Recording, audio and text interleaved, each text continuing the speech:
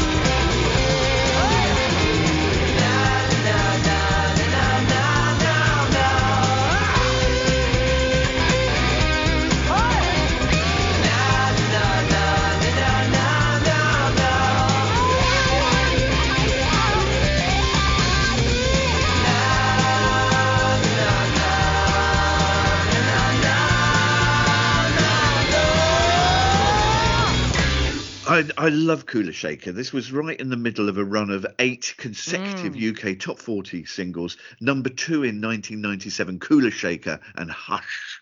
I'm a big fan of Kula Shaker. My friend Tim is not, and I say to him that my biggest threat to him is if I ever became notable enough to go on Desert Island Discs, I would play something like Govinda and dedicate it to my dear friend Tim, who is very spiritual, and he has said he will murder me if that happens.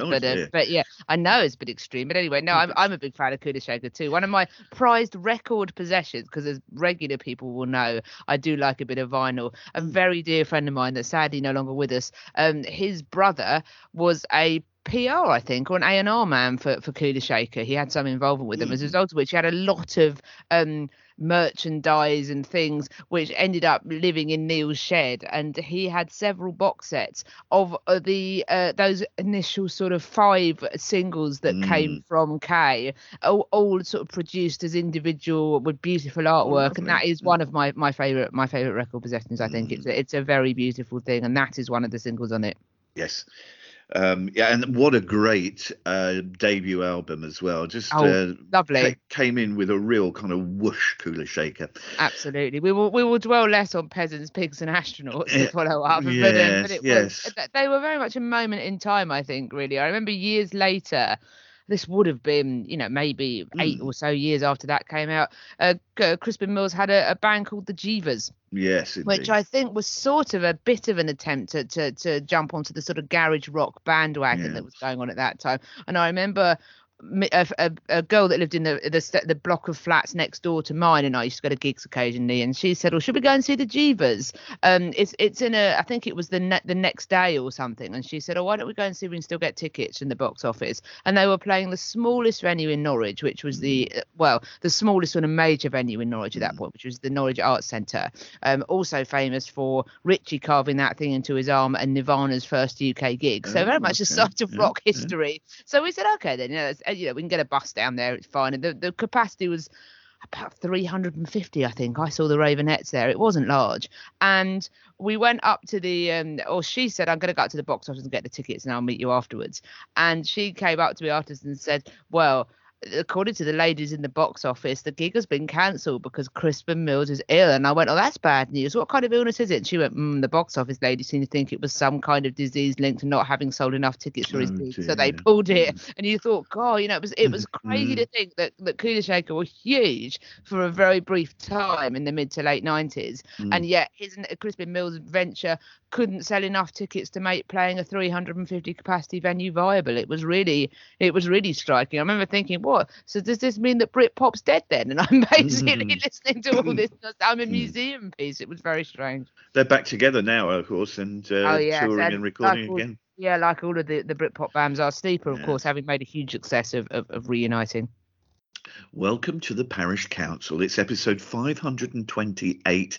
I'm Terence Stackham, and finally we know who broke up the Beatles. It's Juliet Harris. I knew this would be my fault. I mean, it was, what can I say? The fact that I wasn't born for 14 years and after the Beatles breaking up, somehow there was a disturbance in the force that meant that of course they could not continue, knowing that I was due to arrive somewhere down the line. Anyway, that nonsense aside, hi everyone. We will have the real answer to who broke up the Beatles later on. This is history right here, right now. This is history.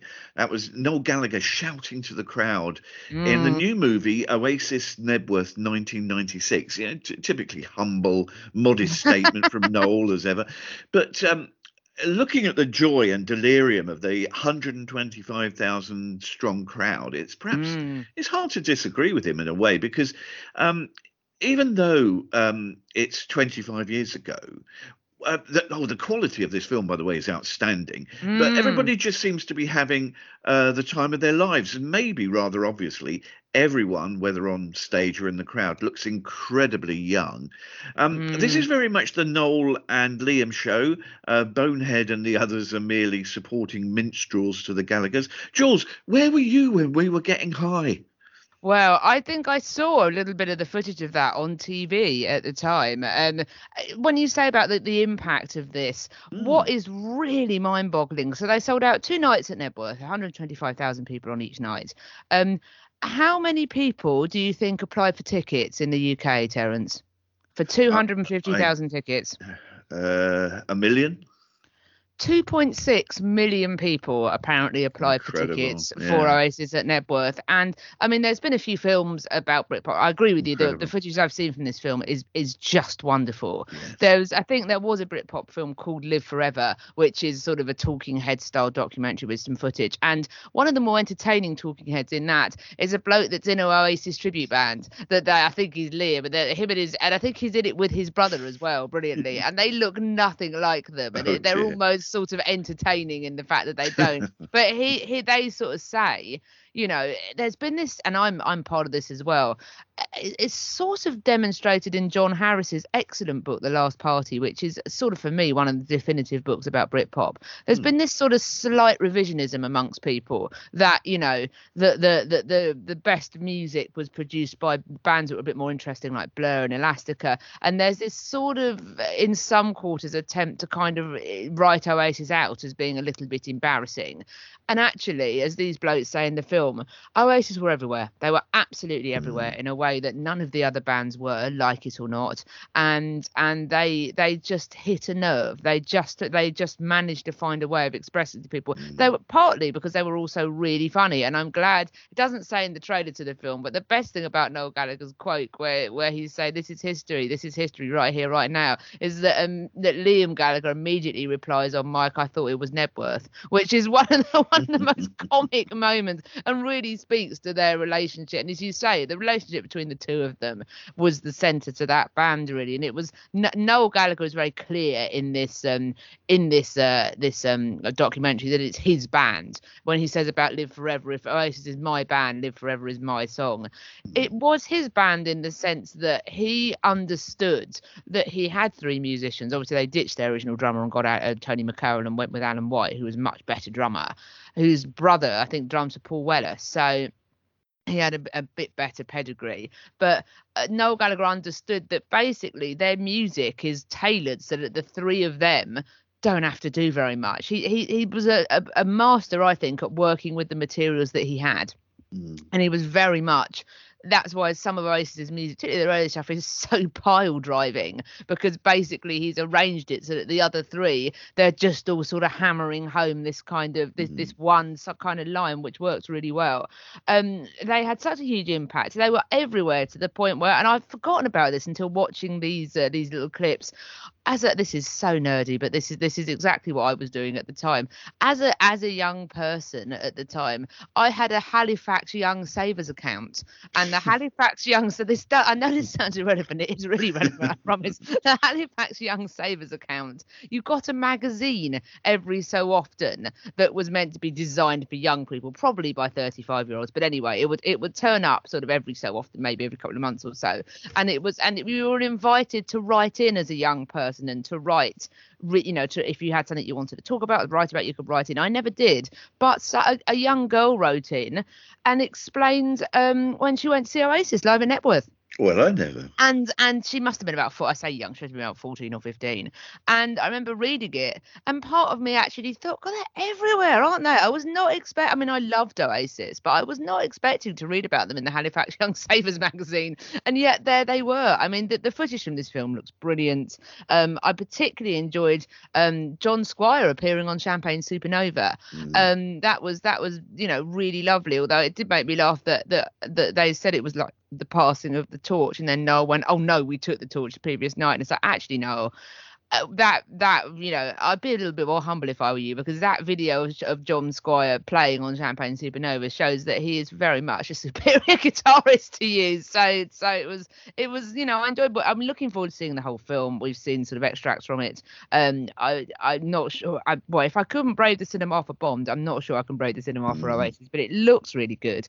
I would also recommend Supersonic, which was the documentary made about Oasis a few years ago, which is brilliant, and that sort of shows the wider story of the band. But Knebworth really was an enormous moment. You could argue it was the peak of Britpop, really. It was certainly, I think, the peak of Oasis's career. It was a little bit telling that, I mean, ultimately, if you want to pick Oasis apart, they had two really good albums, didn't they? And yes. Everything else after that was sort of a come down. And they did have a couple towards the end that was sort of a late rally. But yeah, I'm looking forward to seeing the whole thing, because, as you say, it's lots of young people enjoying themselves. And someone says, one of the punters, I think, says in the film and in the trailer, and it's really telling, I think.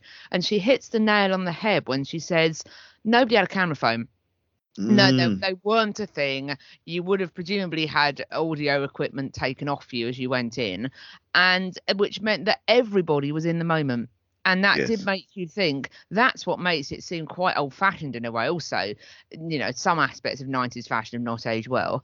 But you do think, well, is that something that we've lost? And I know we've talked about it before on the podcast. This ability to be in the moment and to experience something with people around you that no one else is, because now I suspect the gig might be live streamed. It wasn't then. Literally, you saw a few clips on TV. It surprised me that the filming of this is amazing, that it's taken so long for this to be released. I mean, obviously it's chiming in now with the 25th anniversary, but yeah, there's the quality as such. You think, well, if you've been sat on this for 25 years, why have you been sat on this for 25 years? But yeah, the idea that's captured more, I think, the idea that there was at that point limited other ways of recording that moment than live streaming it or being able to take pictures and videos on your phone. And I think that's what makes it so remarkable, really. Yeah, it struck me as a thing of wonder, by the way, that Liam actually has any voice left at all, because he sings like a chainsaw from the back of his throat. Does. he doesn't sing like, a trained singer at all. It's just straight from the back of his throat, but it is, of course, remarkable. And yeah, you're so right. The only time the Noel and Liam axis is compromised is when John Squire plays guitar on Champagne Supernova and is firmly, as you say, put in his place on the commentary. I made a note of Squire saying, that moment was the Stone Roses passing the baton on to Oasis, and as you say, Noel Gallagher saying, "Well, no, we already took the baton a long time ago." It's a very telling comparison, I think, as well, as the Stone Roses also only had, a limited number of great records at the beginning, and then sort of collapsed, wasn't it? Really, I suppose.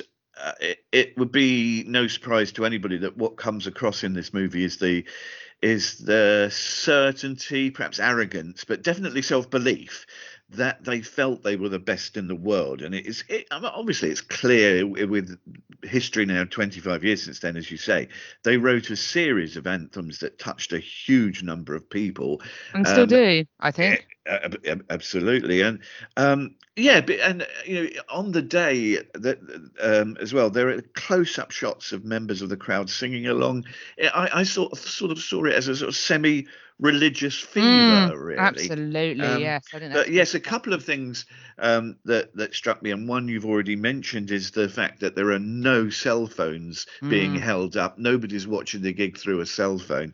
And the other thing, there's a quick glimpse backstage, and there's Liam with Patsy Kensit, a very young-looking Patsy Kensit. But no, it's a great film. It's Oasis, Knebworth, 1996. It's been in cinemas since September the 23rd. Oh, has it? I didn't even realise it had come out. Wow. Yeah, and it's the good news for everybody that doesn't, like yourself, is a bit wary of indoor venues, it's released on DVD, audio formats, and the inevitable super deluxe box set on November the 19th. 2021. Excellent. I might pop that on my Christmas list. That sounds good. Interesting, just to pick up a point, and this is actually a link that you sent to me, Terence, from YouGov, a little poll as to sort of Oasis and their popularity. They're ranked as their fame rating. This is a little bit like those top Trumps cards. Their fame rating is ranked as 96%. Their popularity is ranked as 54%.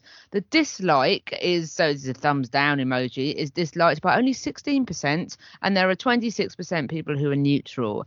When you look at the filters by age, the biggest fame rating they have is what's described as Generation X, which is basically 99% of people they've polled have heard of them.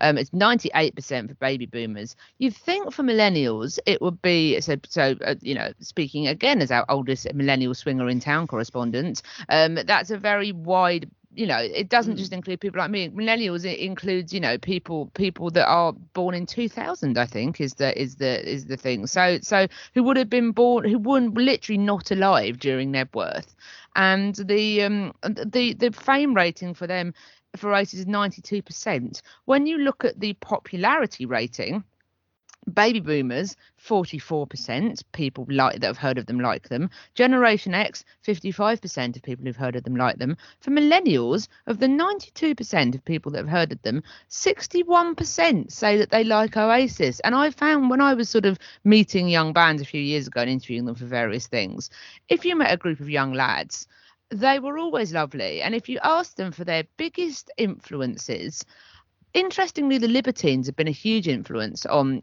young men. Lots of them are trying to ape them, but every single one of them would tell you Oasis. They wouldn't tell you the Beatles, they'd tell you Oasis. And I think that's really interesting that they've had a cultural impact that I think that those of us that are sort of over it, and older millennials and Generation X's and blah, blah, blah, might sort of, write it off and, try and rewrite our history to say that we much prefer Blur. But actually, it's interesting that Oasis seem to have produced the songs and have the image that hit home that have actually genuinely endured across generations. Absolutely. And by the way, if you're putting the super deluxe box set on your Christmas list, oh man, how much are my parents going to have to remortgage? 95 quid. Well, that's what's in the super deluxe box set for your £95? I think you get the DVD, the audios, and I think Blu-ray. Do I get mementos, Terence? That's the thing. I'm going to look this up now because I want to know what memento. Do I get a piece of Noel Gallagher's lawn? That's what happened with George Harrison, wasn't it? Do I get a gnome in the shape of Liam Gallagher? Let's have a look. No, I remember you get backstage passes. It's just coming back to me. I looked at it in the week. You get lanyards and backstage passes. That is quite sweet. I must admit. I'm just having a look to see. Yes, you get all sorts of snazzy emails. You get the replicas of the original show memorabilia. Now this sounds actually for £95 not too bad. So you get 2 CDs, triple LP, double cassette of the live album, triple DVD, and then the replicas, numbered concert ticket, AAA pass, show information booklet, art print, and this is where you've got me, Terence, rare commemorative event binocular gifted to VIP guests of the show. I actually think this genuinely sounds quite... It's not bad for £95, to be fair, is it? And actually, maybe that says something about Oasis and about the people that they market their stuff to and their audience. And I don't want to use words about class, but you know, it's interesting, isn't it? That's very telling that is such a reasonable. I think that is a fairly reasonable price, I must admit. Coming up next, copycats and plagiarists. That's right after Dawn Penn.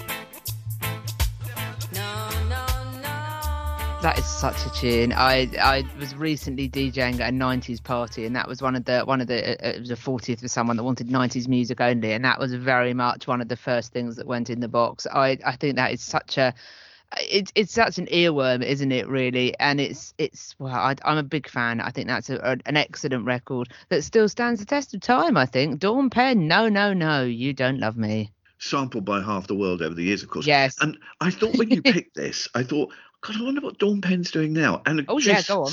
Still appearing live. But here's the thing. She's appearing with Maxi Priest and Aswad at Shepherd's Bush Empire. Get your tickets now, on sale, September 2022. World's gone mad. It's, they're advertising stuff for a year's time. But having said that, what good value this is. You got Maxi Priest, top of the bill, Aswad second on the bill, Dawn Penn third on the bill, Shepherd's Bush Empire, September next year. Good venue. 29 quid. Yes, that's really, I'm tempted by that. Value. I must admit, that sounds bad. It's even better value than the VIP binoculars, isn't it? That's really good. Now, I'm tempted by that. And like you say, it's a crazy thing. I'm due to be seeing Goldfrapp in April 2022. That is the fourth postponement of that show. Let's see if that actually happens. And of course, since Elton, I think he broke his hip, his gigs have been rescheduled now. They're due to take place in 2023, I believe. Wow, I hope absolutely. Well, it gives Elton a lot of time to recover. So yeah, would that we all live that long to be able. Well, why? I didn't want to go there, but fine. This week, the worlds of cookery and publishing were rocked back on their heels as accusations of plagiarism were heard in relation to a woman who was a former contestant on the British TV show Masterchef. And inevitably, she produced a cookbook delightfully based on, and I quote, recipes that have been handed down through many generations of her family. Except that when another author, Sharon Wee, looked through this book, she found startling similarities to her own Singapore recipes from my mother, published in 2012. And when you look at some of the writing and recipes side by side, you can readily understand why Bloomsbury quietly withdrew the MasterChef ladies book from shops in the last week.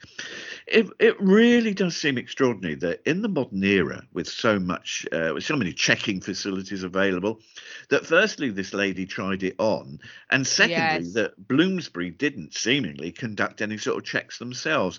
No. It's 10 years now since the British newspaper columnist Johann Hari was exposed as having borrowed huge amounts of copy from other people, and he has never worked for a newspaper since. Jules, I can't help but wonder why anyone would still think they can get away with stealing other people's work. I completely agree. I mean, surely in the internet era, all bets are off, aren't they? I mean, anyone can find anything. All you would need to do, if you were literally lifting copy, all you need to do is put that copy into a search engine, surely, and it then gets sort of spat out. Like you, I find it really weird. Although it's never underestimate the depths of people's delusion and the depths of people's, the extent to which, if you're surrounded by yes people, you think in lots of spheres of life, people think it's never going to happen to them, do they? In all sorts of ways. I mean, I was, I had to say mildly scandalised by this idea that these recipes have been passed down for generations by my family in someone else's family. Although the only slight pushback I had on that, but it's rather blown out of the water by the fact that if you compare the sort of the text, it is very obviously lifted. The only thing I thought initially on seeing the headline for this story is, if people come from a certain specific geographic area and their parents came from a certain geographic area, this sounds, very flippant, but I mean it genuinely. It is possible that everybody's mum cooked in a similar way. It is possible that, that if there are certain flavours that work together, if there's a certain method, all of this, the way in which certain things are made, had to come from one person originally, didn't they? And then they got passed down as sort of families break open. It is possible, not hugely probable, but possible that that it might be that people's parents cook in a similar way. Although what is really galling about this is that the Sharon Wee said that she had she said that she wrote this book, the mix of cookbook and memoir, in loving memory of my mother, recreating personalised recipes and researching her heritage. I credit her and her peers for their anecdotes, recipes and cooking tips. This was their story, she said. I was therefore distressed to discover that certain recipes and other content from my book have been copied or paraphrased without my consent. Very telling that Bloomsbury just withdrew it straight away without having a sort of a fight about it. What's really galling is that in Elizabeth Hayes' book, she writes, I faced many challenges along the way. It began with my having to translate hard-to-read handwritten notes or convert measurements, and moved on to learning about the different dawn, which are herbs, or rempars, spice paste. Techniques aside, ingredients were hard to find, but thankfully I was just a bus ride away from Chinatown in central London. 9 years earlier, we wrote, it faced its many challenges along the way. It first started with converting her handwritten recipe measurements. I can't believe that this woman ever thought she'd get away with it. And actually, it's quite disrespectful, really, given that you are literally ripping off someone else's family heritage. I think it's pretty shocking. I'm quite cross for Sharon Wee, actually, and I'm really glad that Bloomsbury obviously have the same view. I mean, it is. I remember being at university, and I had a very wise sort of friend. She was seen as our kind of cool friend. We were all very excited, a group of 6 or 7 of my friends, that we had a friend called Helen, who I'm still in touch with, who was a year older than us, and it was very glamorous that we had a friend that was in the year above us at university. That was a very exciting thing. And I remember her talking to me once about she was quite wise, and she'd sort of been at the rodeo for a year longer than us, and we were talking about sort of the dangers of how I pronounce it is plagiarism, which is probably wrong, but I'm sticking with it. No, I say it that way too, but I believe you can say it either tomato, way. Yes, indeed, I agree. But plagiarism, I remember talking to her about it, and we were talking about the dangers of it, and she said something to me which, weirdly, given the words that she used, has stayed with me for a very long time. She said, I really try not to talk about work with other, essay work with other people. I just think it's a topic best avoided. And I said, okay, then why do you think that? And she said, it only takes someone else's turn of phrase to stick in your head, even if you're not deliberately copying someone. It only takes a certain phrase for you to describe something, and then for someone else, for if it's a particularly good turn of phrase, for you to remember it. And if an examiner saw that turn of phrase, if it was unusual in 2 essays, what would they think? And it's ironic that phrase has stuck in my head over the last few years, and she was right, I think, because I remember at my graduation, there was one topic that I got a first in, which was discrimination law. And I remember a few of us got first in that paper. And I remember the lovely bloke that taught us came up to me and my parents at graduation, and he said to me, I was so pleased that you were one of the people that got a first. The problem with anonymised marking is that, you can't tell who is who. But he said, I got to a certain point in your last question, just towards the end of the essay, where you used a phrase about shelf stackers at Sainsbury's that I remembered you using in a seminar, and everyone had said how good it was, and I realised it was you, and I was really pleased. And I remember thinking at the time, God, sorry, that sounds like a humble brag. I don't mean it to be. What I'm trying to demonstrate is that that people often have really long memories on things and really long memories on certain things that you might say, and it is it's very easy to make a sort of a trademark if you speak in a particularly odd way like I do, and it's just it's really kind of I just think that it can be easy to accidentally plagiarize people. That's what I'm trying to make. Yeah. It's easily done in some senses, but when you look at the comparison of the two things of those, it is really hard to think that people that you can't quite believe that people would think they could get away with it in that way. I don't think, and it goes beyond. For me, looking at those 2 paragraphs side by side, it goes beyond. Yeah, this lady has just lifted great big screens. It goes, exactly. It goes beyond. Did people's mums of similar heritage have similar ways of doing things? It goes beyond. Oh, I heard this on a TV show once, and I quite like that phrase, and it just stuck with me. And it got to the point where I'd forgotten it wasn't mine. But as you say, this was just brazen in this instance. Actually, reading about the Masterchef lady reminded me of one of the weirder cases of copying in recent times. Just came back to me. I remembered when Melania Trump stumbled through a speech at the Republican convention. Do you remember it included lengthy quotes and passages from a speech Michelle Obama had given a few years earlier? That was peculiar. And also Biden and Neil Kinnock's speech years ago as well. Isn't it funny how that's largely been forgotten? But that was a huge scandal at the time. Yes. And it blew Biden's run back, what was that, 20 odd years ago, when, as you say, he'd lifted huge passages from that memorable speech that Neil Kinnock had said about being the first person from his family that had gone to university and so on. Which is nicking someone else's heritage. Although having said that, that didn't necessarily stop it from being true about Joe Biden in the same way as these women's mothers might have cooked in a similar way. It was lifting the phraseology once again, wasn't it? That's it. That's a really good comparison. Music, and particularly pop music, remains the biggest culprit for copying, borrowing, appropriating. And the chaps from Led Zeppelin seem to be forever involved in lawsuits related to such accusations. On Led Zeppelin 2, legal news now. I better sit up. Don't ask me to comment on this. I'm in my pajamas. Led Zeppelin 2, Bring It On Home and the Lemon Song settled out of court with Chess Records for an undisclosed sum. Whole Lot of Love, out of court settlement with Willie Dixon. The Physical Graffiti album, settlement to the estate of Richie Valens. Back to Led Zeppelin 1, Dazed and Confused, now co-credited to Jake Holmes. I mean, lads, just write your own songs. It's ridiculous, isn't it? Really, so one of my favourite bands, unfortunately, did this a lot. Regular listeners, although of my extreme like for Elastica, and sadly they fell foul. Waking Up is No More Heroes by the Stranglers, essentially. Again, you weren't quite sure how they ever thought they could get away with it. Why they often bothered wires lawyers about various things. Interestingly, thanks to Facebook memories, I'm able to tell you that I was commenting on this only yesterday, 3 years ago. To which I say, and I will write in full, just had one of my rare brief collisions with Jules Holland. Although I have a lot of time for Sigrid, I wonder if her tune Sucker Punch was written by the same people who did Royals by Lord. Because if it wasn't, I would think the writers of Royals should be able to successfully sue without much difficulty. Lots of comments from people underneath saying, I thought so too. Someone else has made the comment, and it is worth seeking this out. I should have picked this at the podcast. It's worth seeking this out if you haven't. There's a sort of a relatively unknown singer called Kitten, who had a tune called Fall on Me.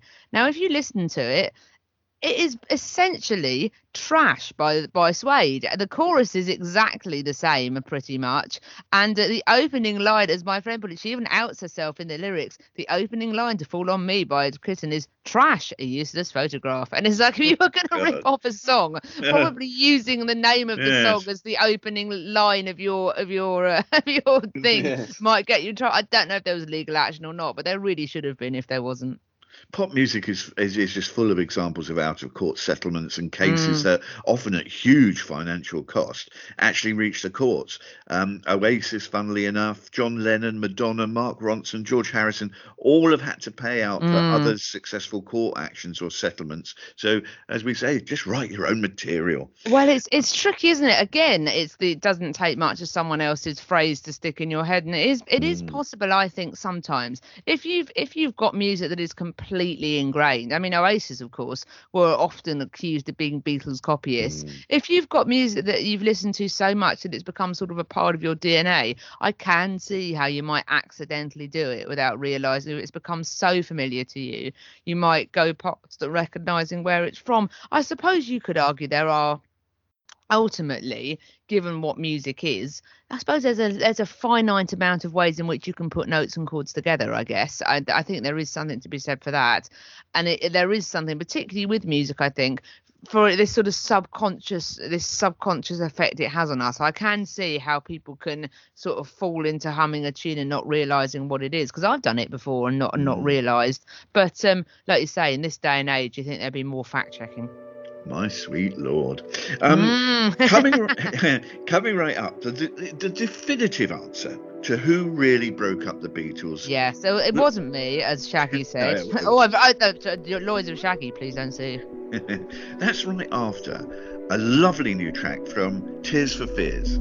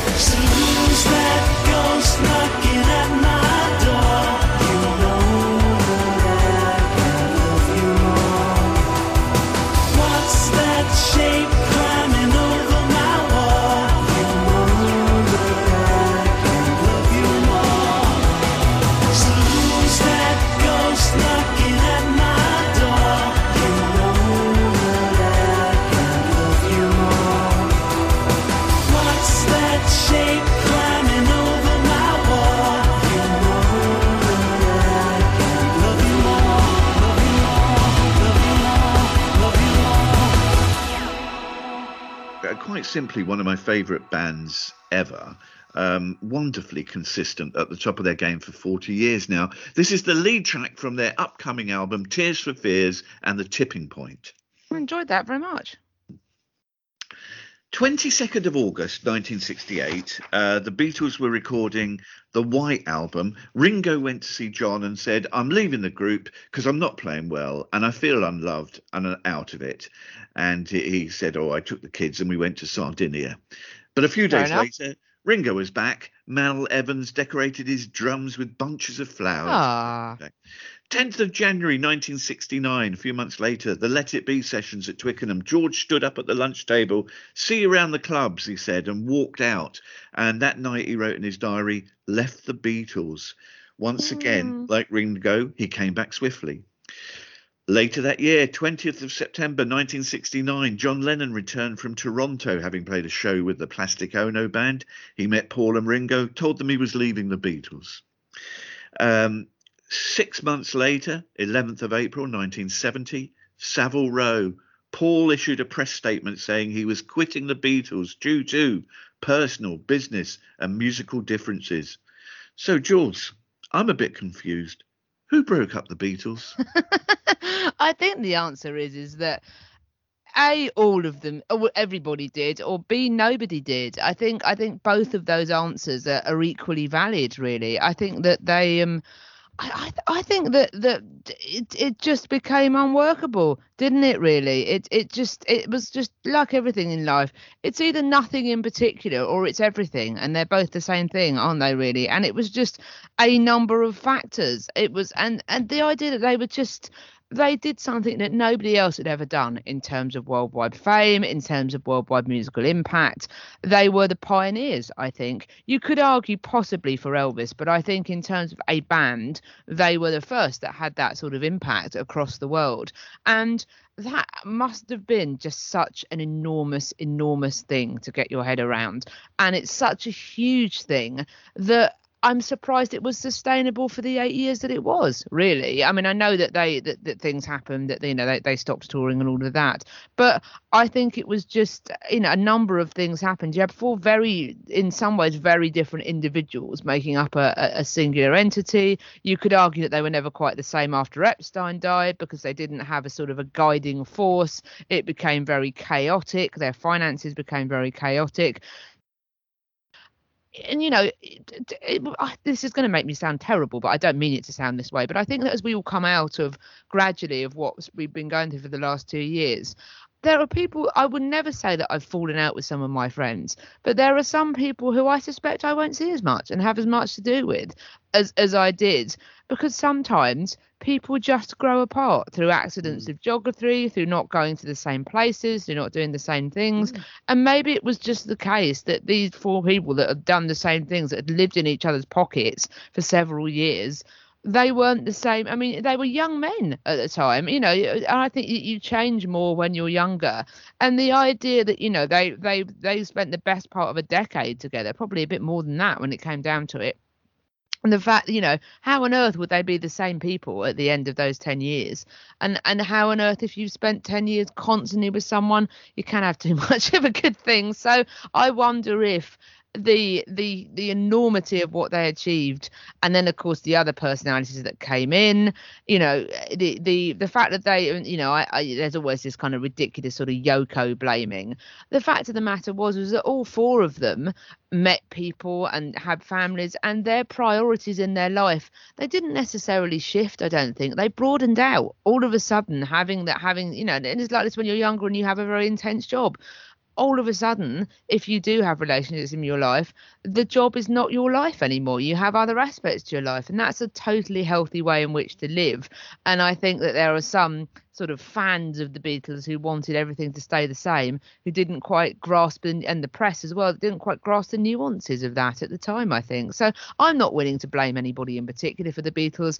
I just think that level of fame, the intensity of which they were running that kind of global empire, really, meant that, as one of them put it himself, all things must pass. I think you've absolutely nailed it, and I think it brings us to the absolute sort of almost definitive answer in that.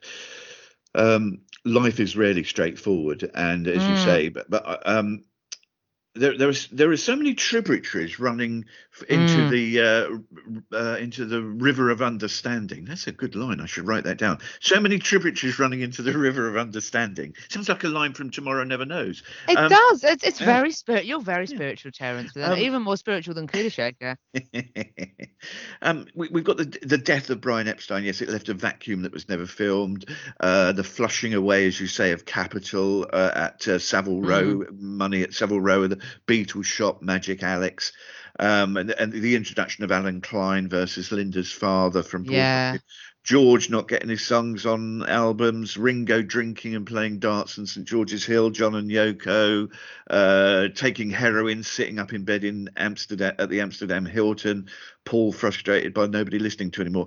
They were all contributing, but I think they're not the ultimate cause. I think what broke up the Beatles was time. Yes, I mean if you actually start the clock ticking a little bit earlier, say from Hamburg, that was 10 years of doing the same thing over and over, and mostly they were at different times, and then altogether bored of being a Beatle, and they were in their mid to late 20s only, we have to remember at this point, but were veterans. And so I'm in total agreement with you. I think it was boredom and ennui that broke up the Beatles, not George, Ringo, John or Paul individually, just time and boredom.